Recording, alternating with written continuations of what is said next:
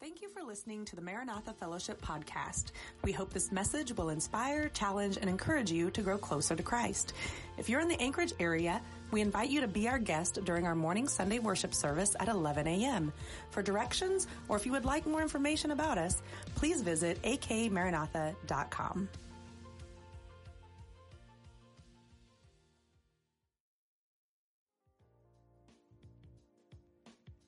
All right, good evening, everyone. Glad you're here.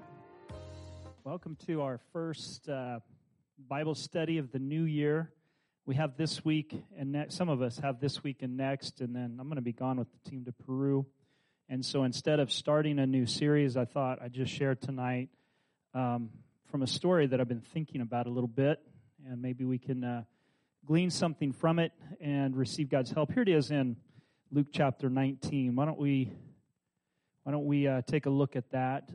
When you've been a Christian a while, sometimes you forget how much Jesus loves people who aren't Christians yet, because you think, man, he loves the church, right? And he does love the church, but his heart is to reach people who are not yet in the church still, and sometimes we can get to doing our thing and forget that. And so it's important to remember that, or that we can think that God expended somehow all of his energy in saving the lost on us, and he's got no energy to save other people in the same way. I'm joking about that, of course, but I know that we can feel or think that certain people can't find God, that we were somehow among the blessed to be able to do so, and maybe other people can't do that. This story relates to that. Several years ago, I have to admit to you that there was a man who would occasionally come to church with his family. And I thought to myself that, and when he was in town, and I knew a little of his history and his experience with church, and I really wasn't sure if he'd ever come to the Lord. So I kind of had thought maybe that wasn't going to happen. It's not that he was really, really bad. It's that he might be hard to the gospel. And so I thought maybe he wouldn't turn to Christ. And that's true in this story. There's someone here that I think a lot of people had written off. And so you're going to see here a man named Zacchaeus. Let's read the story in Luke 19. Jesus entered Jericho and was passing through. A man was there whose name was Zacchaeus. He was a chief tax collector and was wealthy. He wanted to see who Jesus was. But because he was short, he couldn't see over the crowd, and so he ran ahead and he climbed a sycamore fig tree to see him, since Jesus was coming that way. And when Jesus reached the spot, he looked up and he said to him, "Zacchaeus, come down immediately. I must stay at your house today." And so he came down, and at once he welcomed him gladly. All the people saw this and began to mutter, "He has gone to be the guest of a sinner." But Zacchaeus stood up and said to the Lord, Look, Lord, here and now I give half of my possessions to the poor. And if I've cheated anybody out of anything, I will pay him back 4 times the amount. Jesus said to him, "Today salvation has come to this house, because this man, too, is a son of Abraham. For the Son of Man came to seek and to save the lost." All right, so we're thinking about Zacchaeus here tonight. And there was this man called Zacchaeus. He was a tax collector. He was a boss at his job. Okay, he was wealthy. And short. Probably, they say in those days, probably people were about 5 foot tall is the typical height of a man, so shorter than 5 feet. And he lived in Jericho. We know that. People thought of tax collectors as really outside of God's covenant. They thought of them as the less than, those who really couldn't be redeemed. People had their priorities in the wrong place, and maybe that was true of many of them. They were hired to take customs from the Jewish people and to give money to the Romans. I want to show you a slide here. This is from the International Standard Bible Encyclopedia. They say there, one usually became a tax collector by bidding against others to guarantee the highest amount of money to the tax farmers. The tax farmer would be somebody like a publican, like probably what Zacchaeus is.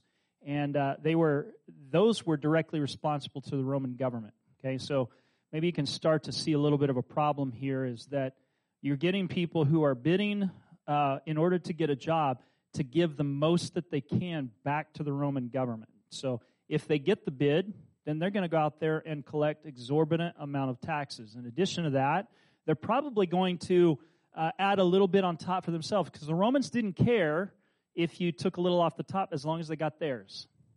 Okay, so this is kind of what was going on in the tax situation of the day. And then, in addition to that, we can ask, why were they so hated? One is that they were collecting money for a foreign power. I don't know if that has really occurred to us, but there is a religious problem with this, that people think this is the promised land. The Romans are in the promised land, and you have a certain segment of the Jewish population that are working for the Romans, this foreign overlord, that they're funding, in a way, something that stands in opposition to God's people. So you could see that would be seen as anti-patriotic at the least, and traitorous at the worst. Okay, so there's a problem with that. And then, not only they collect money for Rome, but unscrupulously they grew wealthy at the expense of others. Like, they had no problem charging extra taxes for themselves to get a little bit more wealthy on top of all of that. And then the final thing would be, hold on just a second here. The final thing would be that they were, well, this is not what I wanted to happen. Here we go. They were in regular contact with Gentiles, rendering them unclean.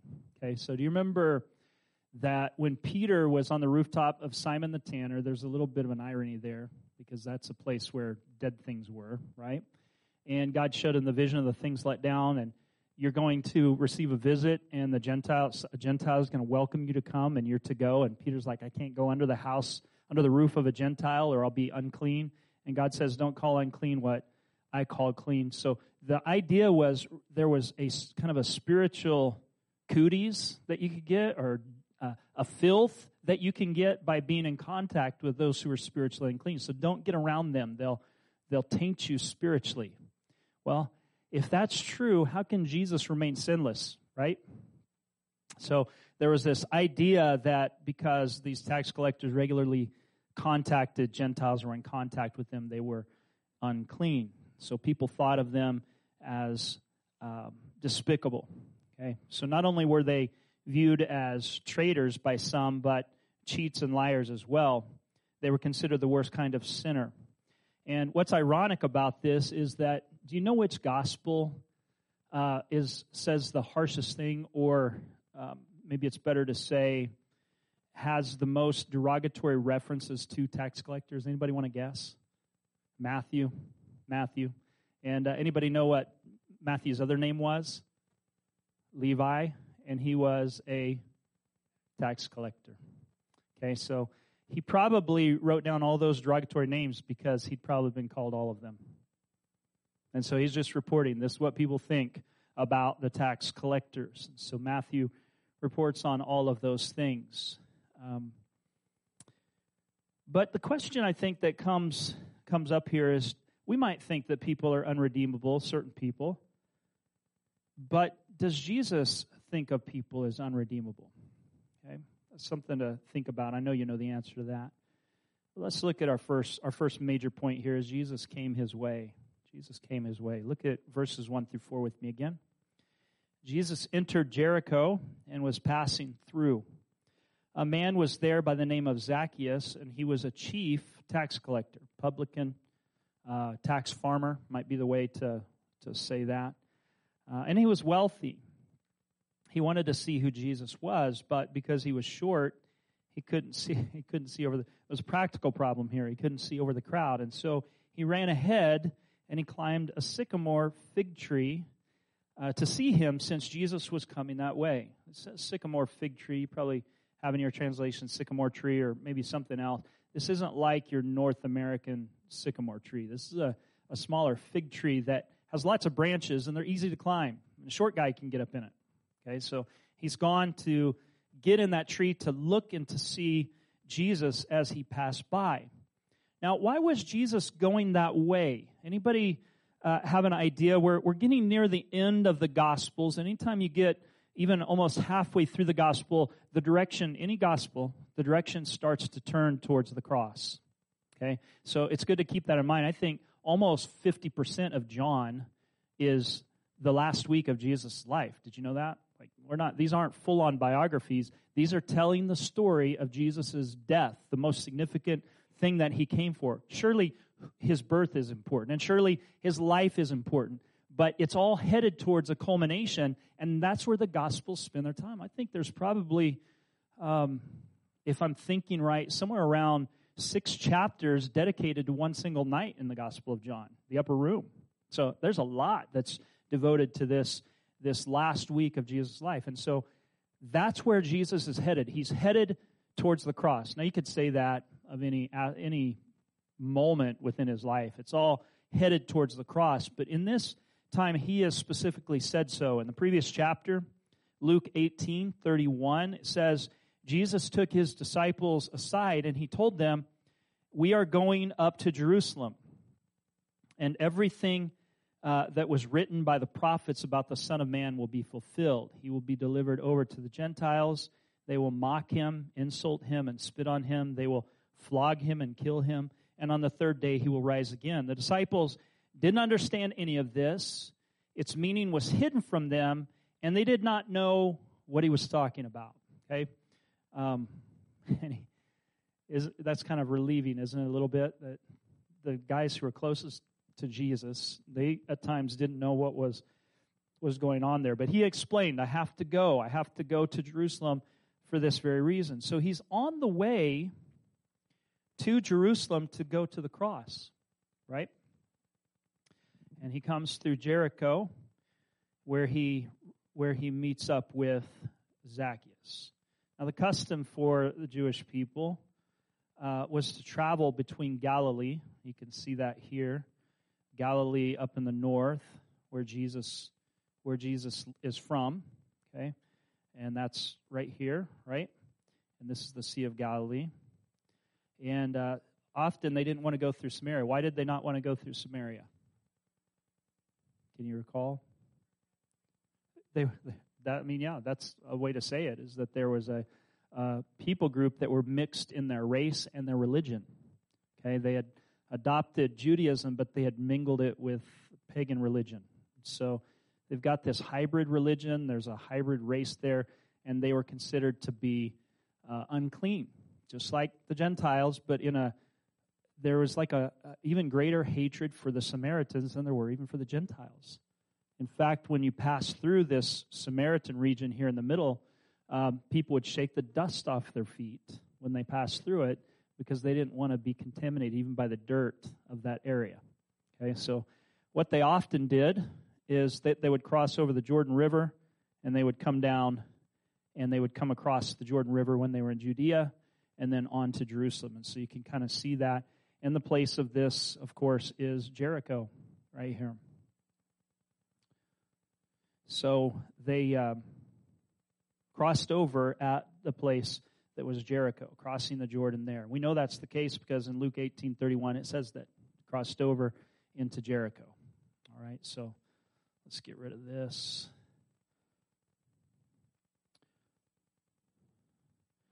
All right, so Jesus was on his way to the cross, and he was going to bear the sin of the world. But the amazing thing is he, all along the way, he stops to minister to individuals. Okay, so think of this, that he's going to bear the sins of the whole world, but the individual still matters to him.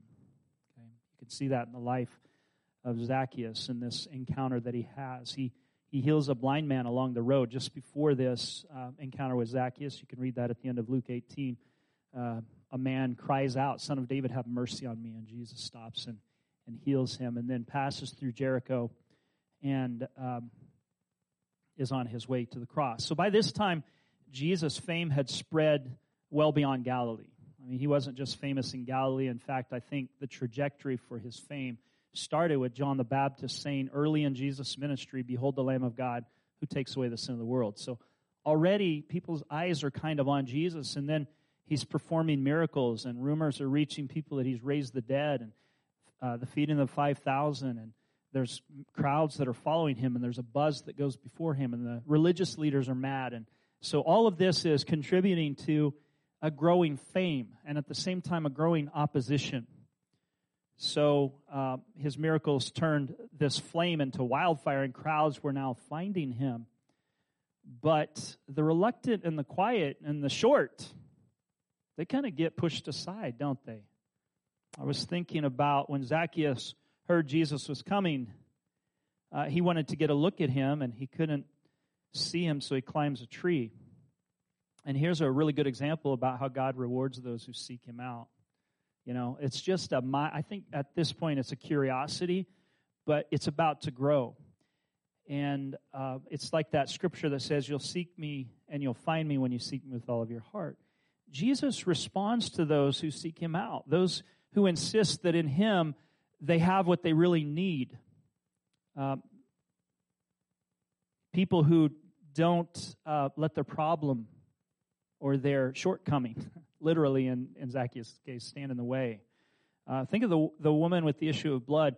The crowd was around Jesus, and she presses in to touch the hem of his garment. And the man who had really 4 good friends, Jerry, Barry, Larry, and Gary, who'd let him down through the roof, busted a hole in the roof and let him down so that he could be ministered to by Jesus. They didn't let mere buildings stand in the way of getting the miracle. And the blind man who cried out, you remember people told him to be quiet, but he cried all the louder, have mercy on me. And Jesus touches and heals him. And here, this tax collector climbs a tree. So we should let people know, and we should understand ourselves, that Jesus responds when people call on him. Remember, God hears and he cares when we persist in prayer.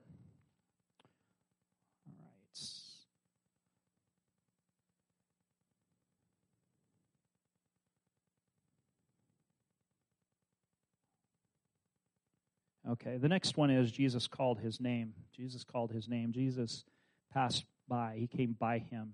Now, Jesus calls his name. Look at verse 5 with me. When Jesus reached that spot, he looked up and he said to him, he's coming through, and he sees Zacchaeus in the tree. And he says to him, Zacchaeus, come down immediately. I must stay at your house today.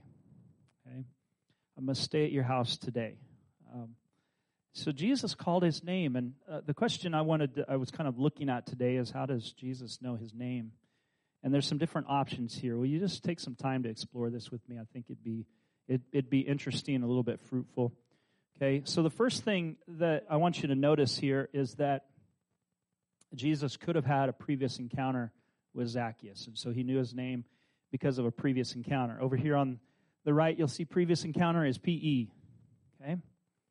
And then another option is that Jesus had heard of him from other people. Maybe Matthew knows all the tax collectors in the whole region, and so he's heard of Zacchaeus. There's this one dude down in Jericho that, he's getting really wealthy off the taxes of God's people. And so maybe he knows through word of mouth, or maybe Mary and Martha, being in a similar region, would say, Zacchaeus down there at Jericho, he really hit us when we came through customs at Jericho. So maybe we would maybe Jesus heard about him from word of mouth. So if you see WM, that's word of mouth, right? And then another way that he might have known is that Jesus might have known Zacchaeus' name because of his own divine attributes, that he was relying upon his omniscience at that moment, and he knew that this was Zacchaeus because he's the Son of God and is operating in the fullness of his nature. Okay, that's an option, and we're going to call that OM for omniscience. And then the last one is that Jesus had knowledge by the help of the Holy Spirit. Okay, so another whole view on how Jesus walked in his humanity is that he did so not relying upon his own divine prerogatives, but rather trusting in the Holy Spirit, just as you and I have to. Okay, so that's a possibility here, and we're just going to say that one is signified by HS, Holy Spirit. Okay, so I want you to see how this kind of plays out. I know which one I like best. Okay, I like one of these best, or one or two of them best. But truth is, we can only speculate because we don't know. The text doesn't tell us how Jesus knew Zacchaeus' name. So all of this is speculation. Do you still want to go forward? We are speculating here, and there's a point to all of this. That's true. And how, Sue? I mean, that could be one of these bottom two. Okay, so we don't know how exactly. It's not told to us how, but that's a good parallel to this, is to think that way. But we shouldn't, in speculating, we should never take our speculation too seriously. Okay, I want to make that clear. We're not free just to pick the one that we like and say that that's the truth, and everybody else is wrong, and they're probably not going to make it to heaven. Okay, so don't take that view on this. And I thought we might look at this because there's a practical result to each of these. So notice how there's a quadrant here. There's a natural way and a supernatural way. There's first-hand knowledge and there's second-hand knowledge. Okay, so if you look at these, you can see them divided up in this way. Okay, so if Jesus has had a previous encounter, then he's received first-hand knowledge from personal experience in a natural way. Okay. Is this a possibility? Okay. If Jesus was going through Jericho, like what we said, where they're traveling through, he was going past that custom station all the time. And maybe he had seen Zacchaeus there. Maybe he'd inquired about him. So from his own personal experience, maybe that's the case. Okay. What's another one here? I think a second one is that maybe through word of mouth. Okay, so this is secondhand knowledge and it's natural. Somebody else tells Jesus about Zacchaeus. Okay. A third option is omniscience. So this is now firsthand knowledge and it's supernatural. He's doing it through his own omniscience. Okay. The divine attribute of omniscience is working through Jesus. Okay, and then a fourth one, of course, is the Holy Spirit. This is secondhand. He's receiving from the Holy Spirit. We can get into some theological difficulties here, but we just go with me for the sake of argument on this, that the Holy Spirit reveals to Jesus in a supernatural way that this is Zacchaeus. Okay, so what would each of these mean? The first one, if it's through divine omniscience, that I think that emphasized that God knows us, which is true. Okay, that God knows us, and that's true. If it's through the word of mouth, and it might be even bad word of mouth, it suggests that Jesus loves despite others. Say somebody that Jesus knows says, there's this creep, Zacchaeus, who operates that station down there at Jericho. Every time I go through, he busts me on the customs, and I have to pay a lot of taxes. And Jesus says, okay, I'm gonna talk to that Zacchaeus. And he's going to encounter him. It might be bad, but he's not going to give up on him. Okay? So then a third option is it's through a personal encounter. And it suggests that Jesus remembers people, that he had his own encounter with Zacchaeus in the past. And he remembered Zacchaeus. Okay? And then the fourth one possibly could be it's through the Holy Spirit here. And implies that Jesus was led by the Holy Spirit to Zacchaeus for this divine encounter. And he knew his name as maybe a word of knowledge or something came to him. Okay, so one reason I would probably steer away from divine attributes is that my understanding is that Jesus operates through the gifts of the Holy Spirit when he's in the flesh.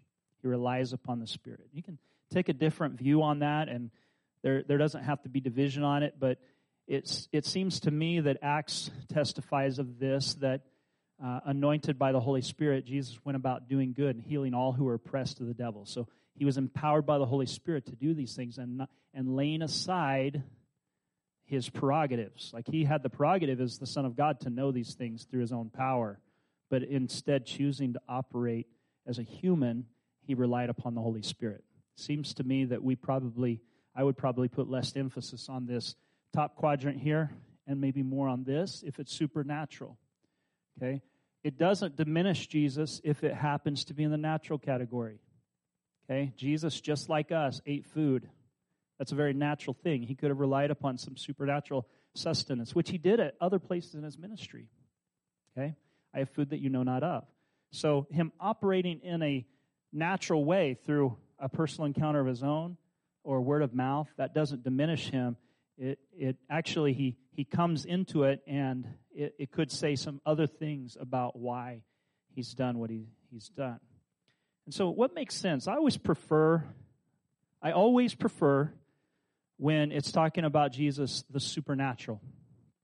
I always prefer that. I want it to be because I'm excited about the miraculous. I like to see God intervene in things in this world, don't you?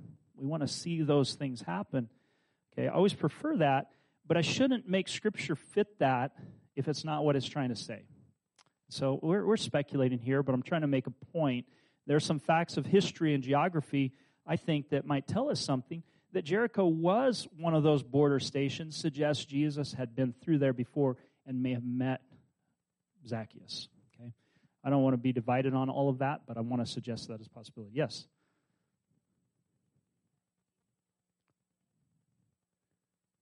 That's true. That's true. So, divine leading. Okay, that's a good point. Okay, any other thoughts? I guess a question that I would have, yeah.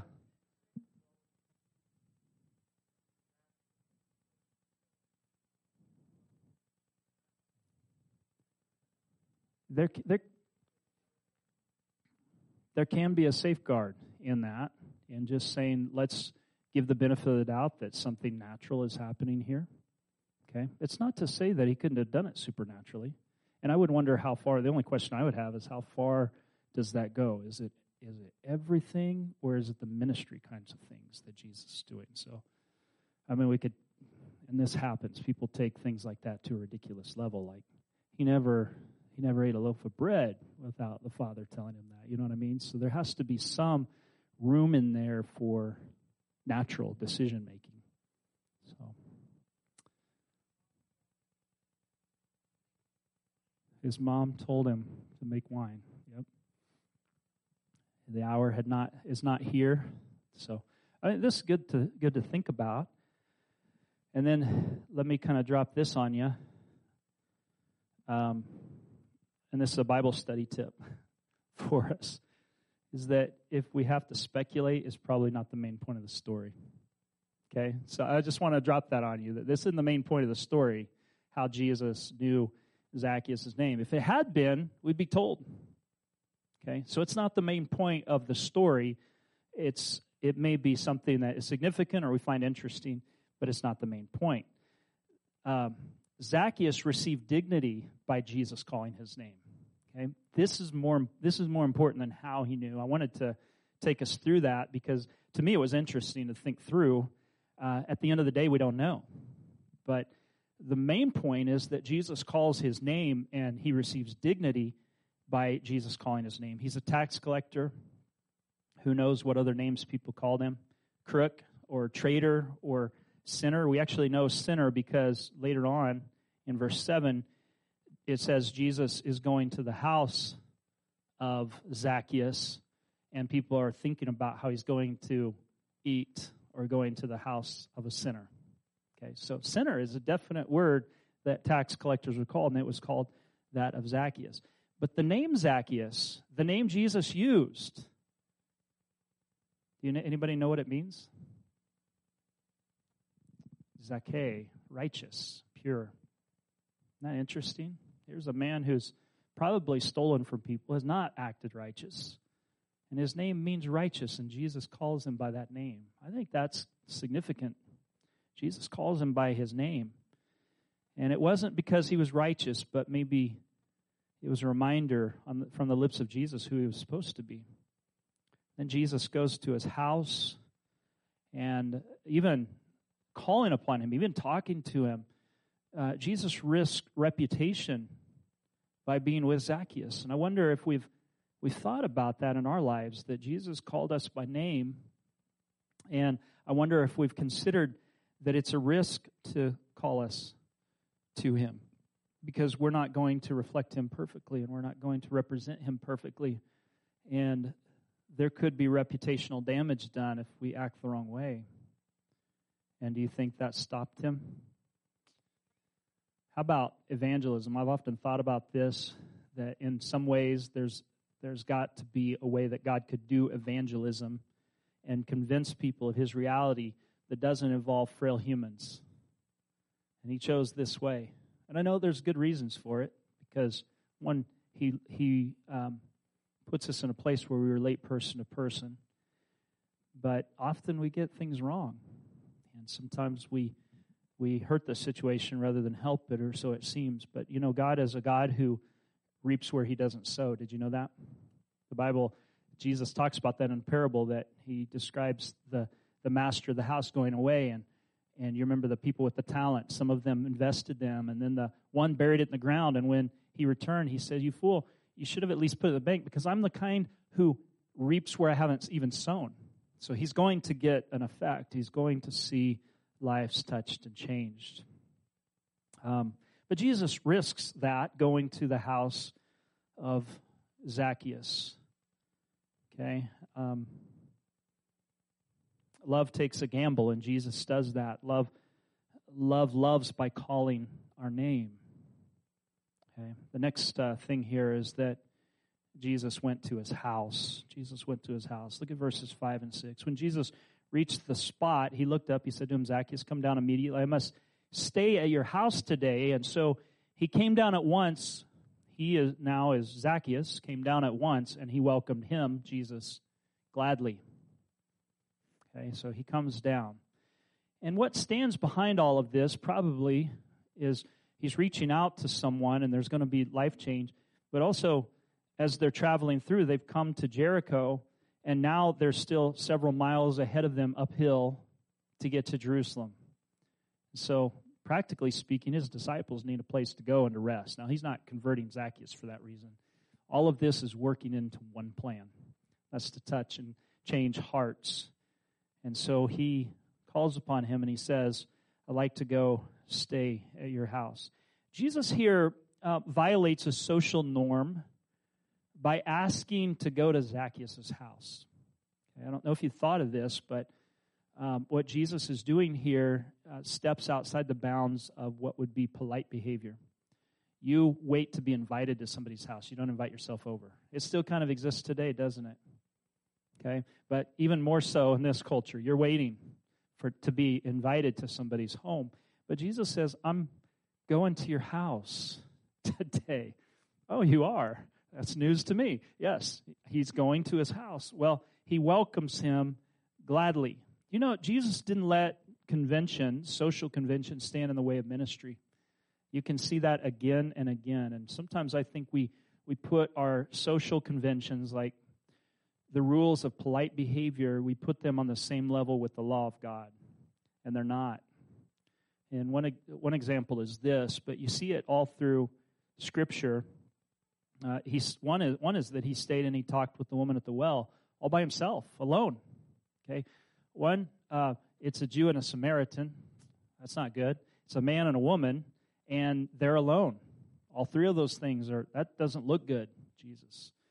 And he doesn't let that stop him from staying there and ministering to her. Both culture and her domestic situation would have caused people to look down on him for doing that and her for doing that. Don't you understand? And this isn't the only place. What about the woman who washed Jesus' feet with her hair? And don't you know what kind of woman this is? He wasn't going to let what other people thought of him and the violation of social custom stand in the way of ministry. Okay, so to understand the significance of Jesus going to Zacchaeus' house, we need to realize that table fellowship plays a really important, intimate role in friendship. It's like when you go eat with somebody, it's a sign of acceptance from both host and guest. Okay, that I accept you and you accept me, and we agree at least on some things in life. I think this is one of the reasons why it says in 1 Corinthians 5, I think it's 5, verse 11, that you're not to eat with those who practice these certain behaviors, sexual immorality or swindlers or the greedy. I think there's like 4 or 5 things that are mentioned there. Don't even eat with them. Why? Because table fellowship in that culture suggested agreement with behavior. Okay, so Jesus is going. He doesn't necessarily agree with Zacchaeus' behavior, but he's going for another kind of reason. Okay, he's going now to eat with a tax collector. and someone who was considered unworthy. It was frowned upon even to enter their home. And so Jesus went to Zacchaeus' house. He often ate with tax collectors. We know of that from other occasions. And many people must have considered this a very un-Jewish thing for Jesus to do. And especially if he's got this Messiah, what's the right word? What is it? Aura? Yeah, that's one that came to mind. I was trying to avoid that one. What is it? Persona? Yeah, persona about him. But no, I was right with you, Nick. That was the word that came right to mind. But I'm thinking about how people saw him with the messianic mantle, but they had a different conception of what that looked like. Like they were thinking, this is the deliverer of Israel. He's going to raise up a mighty army. He's going to feed them with his miraculous ability, and we're going to kick the Romans out, and we're going to finally see the kingdom of Israel triumph over the world. Okay? So what's he doing eating with a tax collector who pays tribute to Rome? Yeah, he's not, but I don't even think he's consciously thinking about that. Who am I to know what Jesus is consciously thinking about? But it seems to me he's set on his mission, and his mission is to seek and to save the lost. The thought isn't, what do people think about this? The thought is, how can this person be won? And so he conforms his behavior to his mission, as we should all do. Okay, so he's not there to endorse Zacchaeus' behavior, but to call him to repentance. Okay, so sometimes we can get the wrong idea. You see somebody hanging out with somebody that's got a scrupulous character, and you can think, well, they're in cahoots with the devil. Maybe what they're doing is ministering to them. I don't think we need to bring all our behavior down to the same level and do bad things that everybody else is doing just to get an end to share the gospel. But we can be a friend of sinners. Now, I don't think they should be in the same category where we're relying upon brothers and sisters in Christ to build one another up, and that there's an intimacy and a relationship that's there that you don't have with people in the world. But I think that there's a sense in which we need to go out and make friendships and draw people in through those connections. That's how they're won. If we're only headhunters for the kingdom, people are going to see through that and realize we don't have any authentic love. We only are interested in getting them saved. And they probably think we're just probably interested in getting them to pay their tithes to the church. And that's really sad, because the kingdom isn't about that. Come on, right? But Jesus was not there to endorse his behavior, to call him to repentance. Luke chapter 5, verse 53 says, the Pharisees and the teachers of the law who belonged to their sect complained to his disciples, why do you eat and drink with tax collectors and sinners?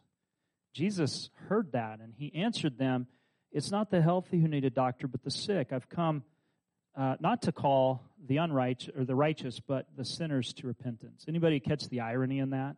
Is they all needed a Savior.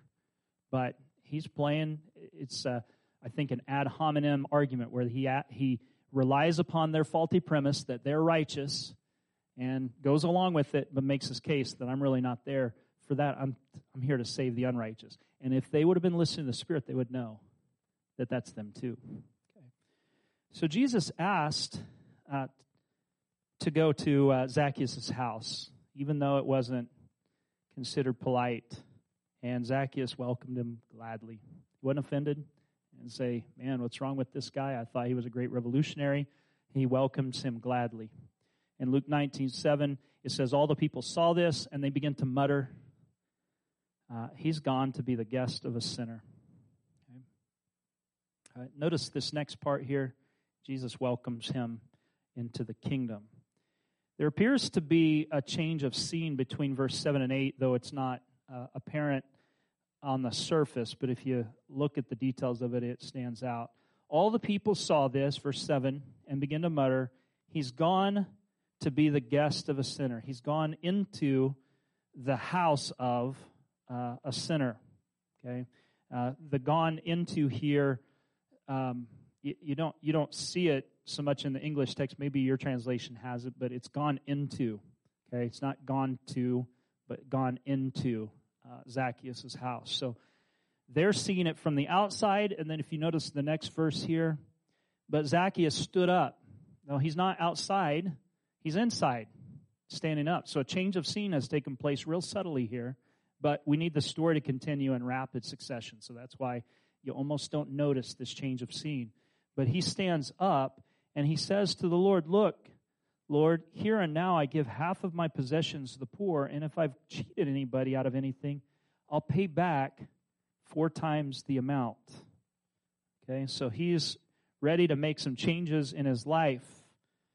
He's sitting, he stands up, they're in his house, Jesus is there, and he stands up in order to make this change. And you see 2 parts to it here, 2 things taking place in this real change in Zacchaeus' life. The first is generosity. It's a broad-scale generosity. Half of what I have I give to the poor.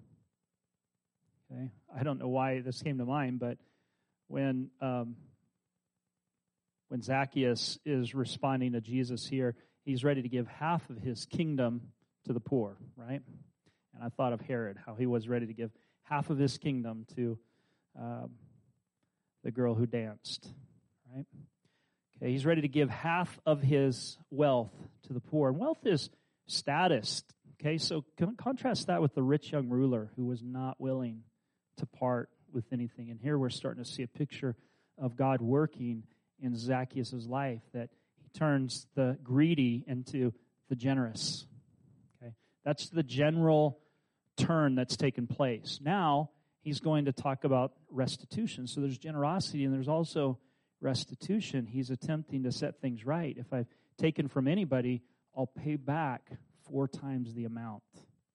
Okay, so now he's going to make restitution. I don't know what that looked like in terms of his income and what that was going to take out of his bank account, but Jesus welcoming him or saying his name certainly drew him into a place where he's ready to change.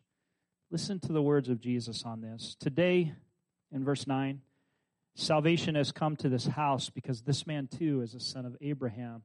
For the Son of Man came to seek and to save the lost. Now we're hearing in verse 10 why Jesus is there. He's not there to endure Zacchaeus' bad past behavior. He's there to seek and save the lost. Okay, his mission is clearly stated in this. He says, first of all, salvation has come to this house. Jesus recognized change like this as a sign that the kingdom has come. You can't begin to follow the Lord without there being a change in our behavior. There ought to be a change. Previously, his money told him what to do. Okay? Remember what Jesus said? You can't serve God and mammon. Mammon was the money god. You can't serve the money god and Jesus. You can't serve God and mammon. So previously, the thing that caused him to have unscrupulous behavior where he swindled people was that he was serving money and maybe power, because there's a certain amount of power that goes with being IRS, you know? So he's serving those things. And I want you to notice that other gods come with their own ethics. You see that if your God is money, then the ethics are whatever will get you more of it. And it doesn't matter if you violate principles. But if you serve God, it matters how you do things. And you become less about the directional flow towards yourself and more about giving out. Salvation has come to this house. He's changed. Previously, money told him what to do. Now he acknowledged God, and it's turned the directional flow of his life in the opposite direction. And then it says this is what Jesus says, this man too is a son of Abraham. Okay, what had he probably been called before because he was giving money to the Romans?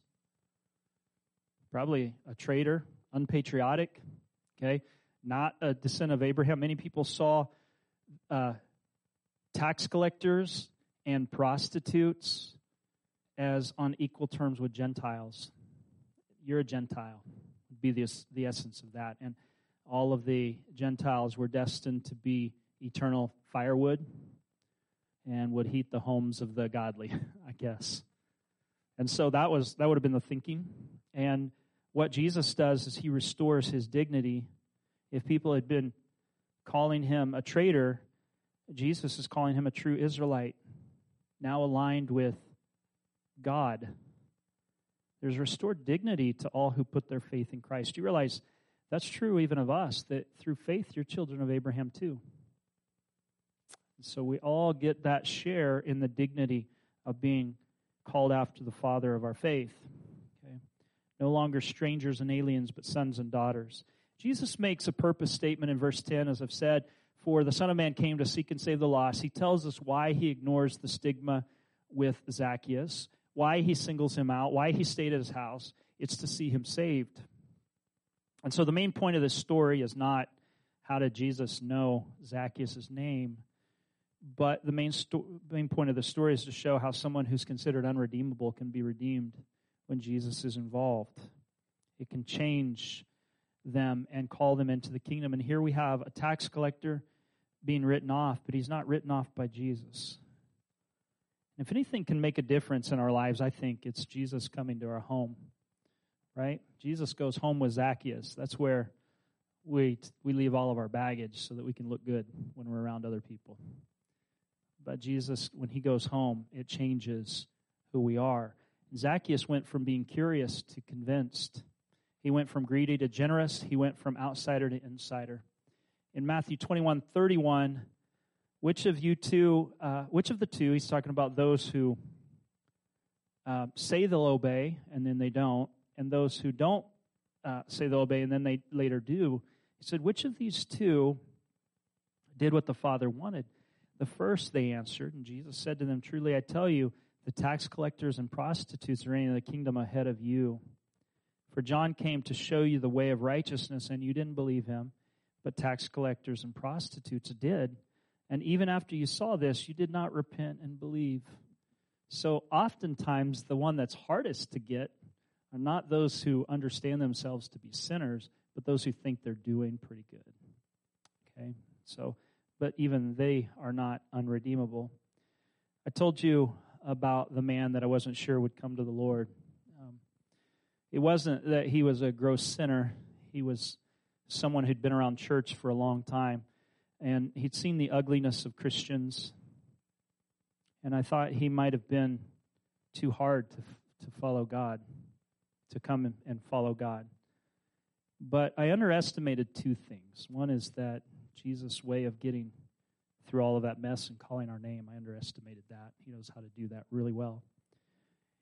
And the other thing is the power of a mother's prayers. And many of you know Sean Mitchell. That's what I was talking about.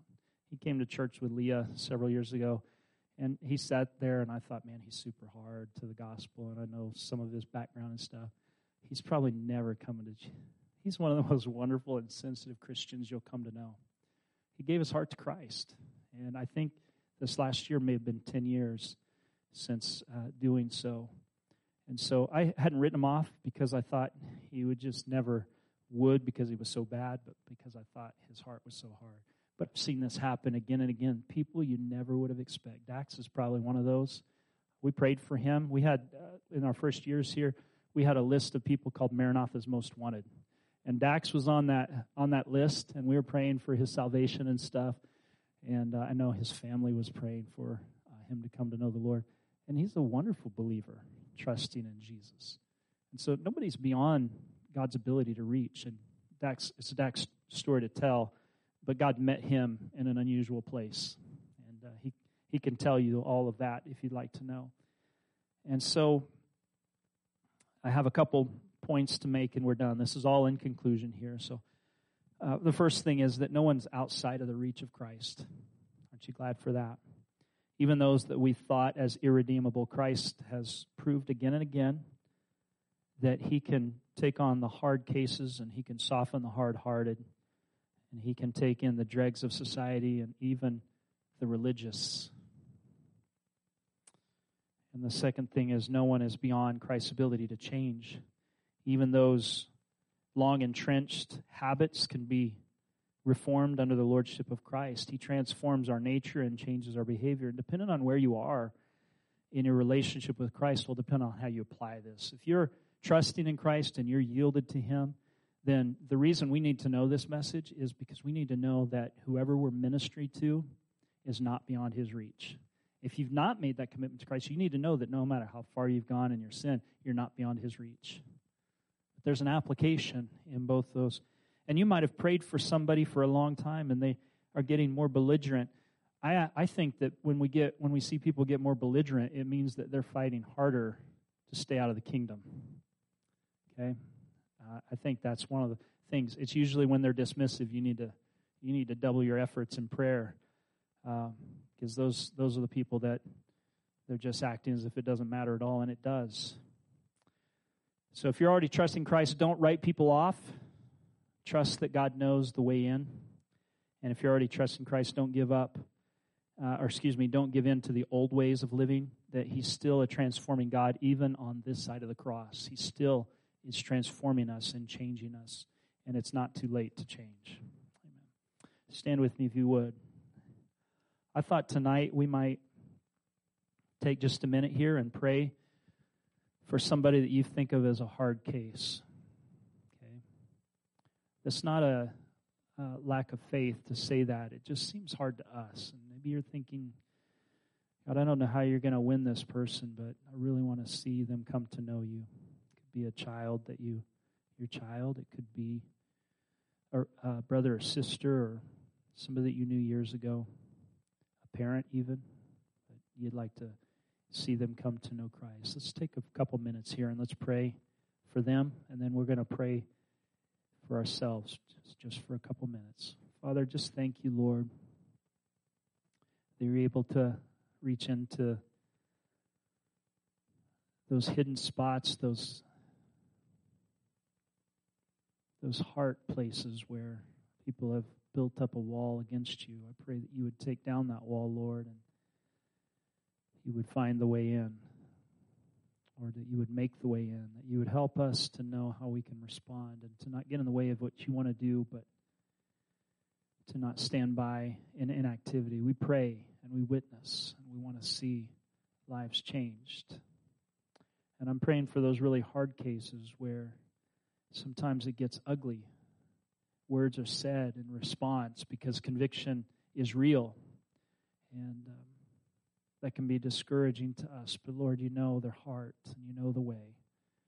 And I pray that you begin to soften it even now for each of these people that we're thinking of here tonight and we're praying for.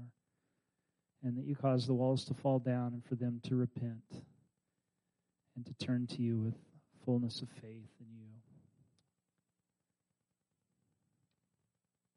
Prayed in Jesus' name.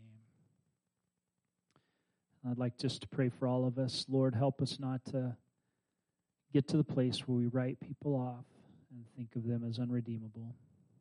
Help us to always have a soft heart to what you want to do. And Lord,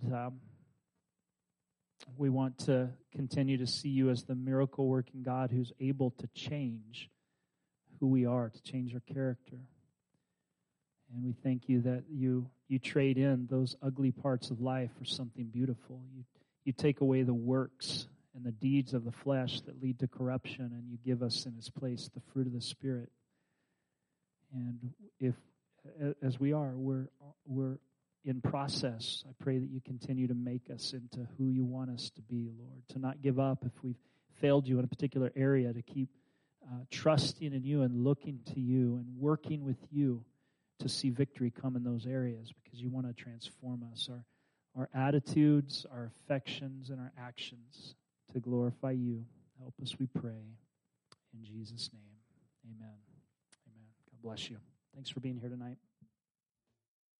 Thank you for joining us today. If this ministry has impacted you, we would love to hear about it. You're welcome to message us at akmaranatha.com/contact or message us on Facebook at Maranatha Full Gospel Fellowship. We pray you are blessed by the message and have a wonderful week.